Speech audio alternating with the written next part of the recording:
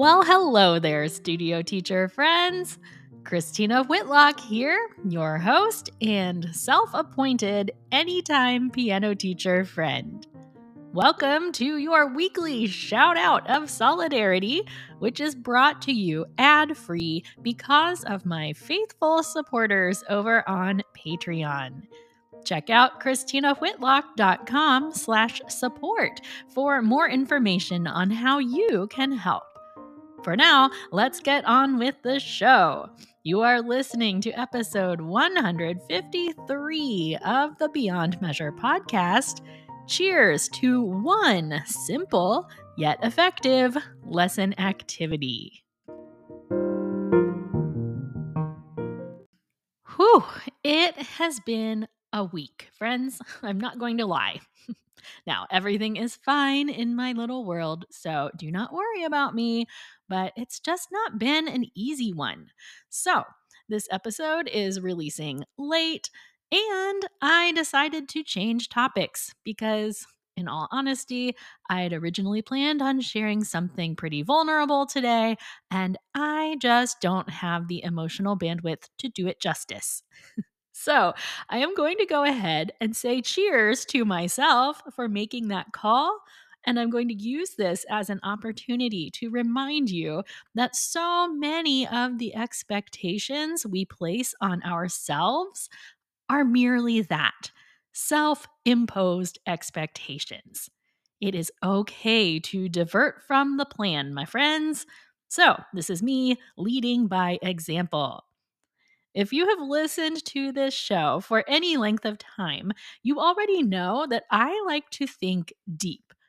I consider myself sort of a philosopher of the profession, so I often show up here talking about big picture concepts. At the same time, I know that sometimes it's nice just to hear a super practical takeaway. So that's what we're doing today. I am in my first week back to teaching after a 3-week break, and it was one of those glorious breaks that actually felt like a break. It was great. But my first day back to teaching was also on one of those pesky Monday holidays where the kids have been out of school all day. And I knew I would be facing students with a lot of pent up energy. And I was proven right. So, if you are not aware, I mostly teach private lessons, but I also added 4 digital pianos to my studio last year and now offer a handful of group classes in the evenings as well.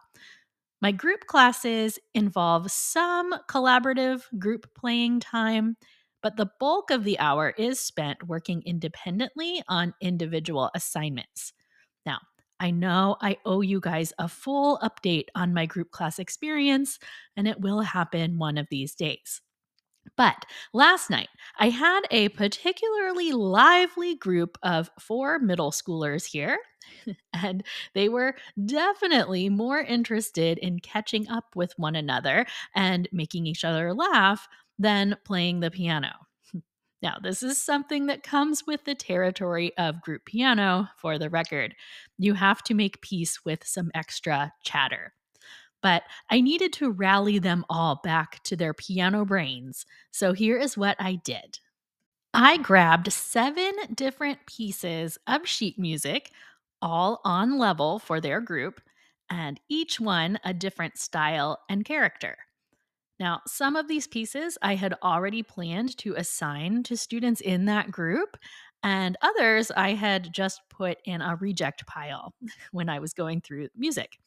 Well, I handed each one of my students an index card and I told them to number it 1 through 7. I proceeded to play snippets of each piece for them, and I told them to write one of 3 things on their cards. They could rate each piece as yes, no, or meh. Now, if you're not aware, meh just means kind of indifferent. I told them that they were listening for pieces that they would enjoy playing, not to factor in what was difficult or easy, just what they would like to play. I explained writing yes did not mean they were automatically going to be assigned that piece, but we were just experimenting. Honestly, this started out as a way just to get them to calm down a little bit and use their listening ears. But it ended up being so much more than that. I think we all know at this point how important it is to get student feedback on the pieces that they are playing, especially contest pieces and recital repertoire and things we plan on them having around for an extended period of time. But I know that I am guilty of doing too much talking around these things and not enough playing. Yep, it all goes back to talking less and playing more. There's a whole episode on that, and I will link it in the show notes for today's episode. By playing a wide variety, 7 pieces of different characters and affects, my students saw a bigger picture of the many personas that we can take on as pianists. By simply giving them a really easy ranking system, yes, no, or meh, I didn't put pressure on them to put together elaborate explanations or try to decide where their interest fell on a 10-point scale. Their reactions were pretty immediate and pretty clear.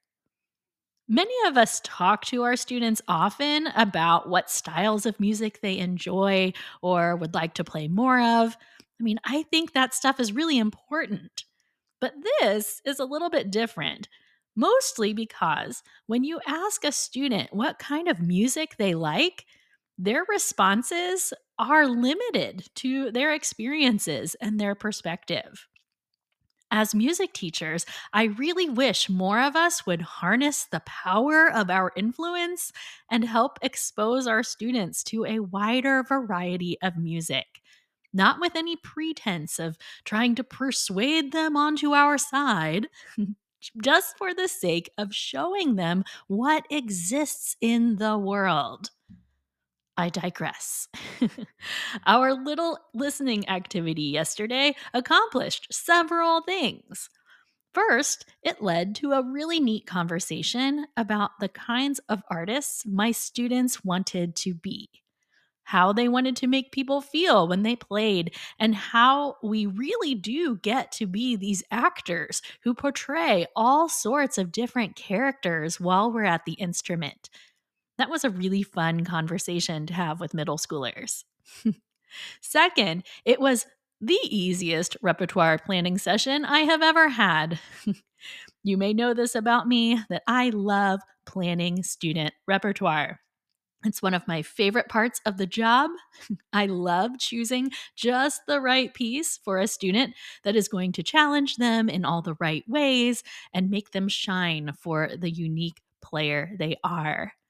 And because I love that, I often spend a lot of time doing it, which is fine. I'm totally at peace with that. But as I looked through my student response cards from last night, they each gave me a solid 3 or 4 pieces that I now know they are interested in studying next.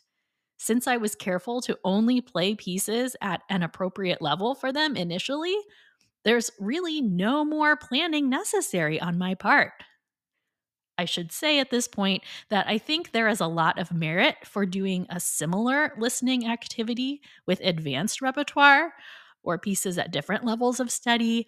They would just have different objectives. Upon taking on this activity last night, I also got this unfiltered glimpse into my students' perception of what they were hearing.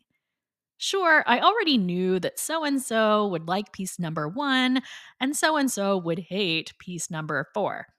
But even I, a self proclaimed student repertoire whisperer, was surprised by some of my students' choices last night.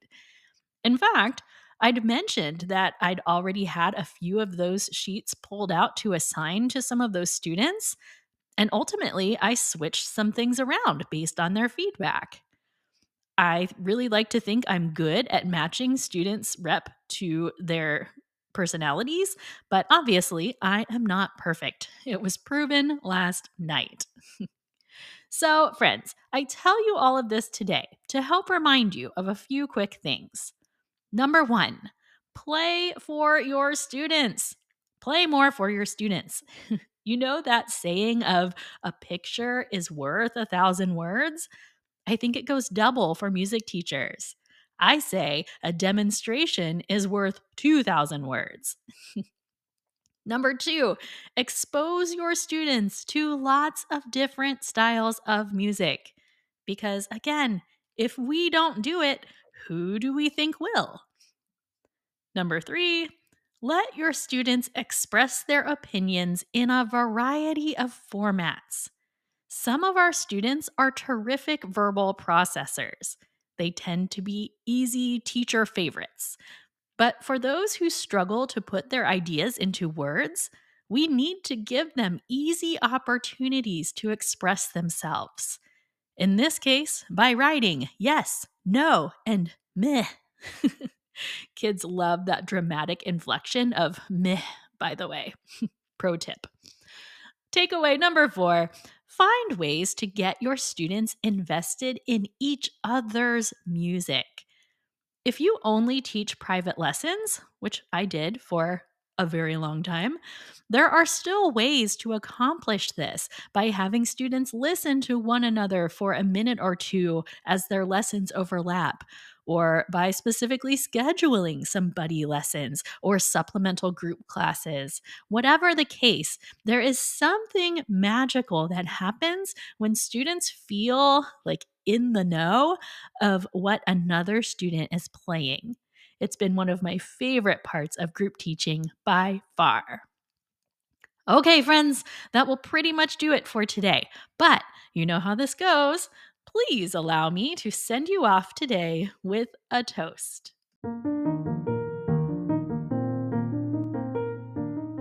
Studio music teacher friends from all around the world. Today, we put on our thinking caps and remember that there are many simple ways that we can switch up our lesson routines when need be. I hope you took some inspiration from my suggestions today. May we all commit to talking less, playing more, and exposing our students to as many different styles of playing as possible. This is me raising my glass to you, my friend. Hear, hear.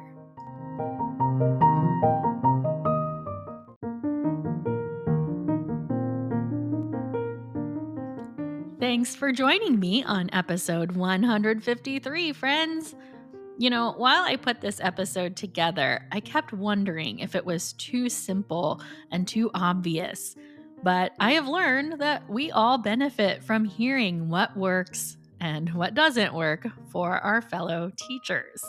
So, speaking of what works and what doesn't, I have this weekly reflections sheet that I use in my own studio to help me keep track of all of my studio related to dos. You know, things like books I need to order and activities I want to plan. It also includes sections of what went well and what didn't that week. I personally loved being able to keep track of those things so that I have something to look back on in the future. And if you are interested in checking out that sheet, you can find it. It's free and it's downloadable to your device, and it's available at christinawhitlock.com/free, where you will find a listing of all of my free offerings. And all you have to do is look for the Weekly Reflections printable. Thank you, as always, for listening and sharing this show with your teacher friends. Knowing that you are out there lending me your ears each week in the midst of your really busy schedules is an honor that I do not take lightly. So thank you for being here. And I will leave you with onward and upward, my dear teacher friends. I will see you next week.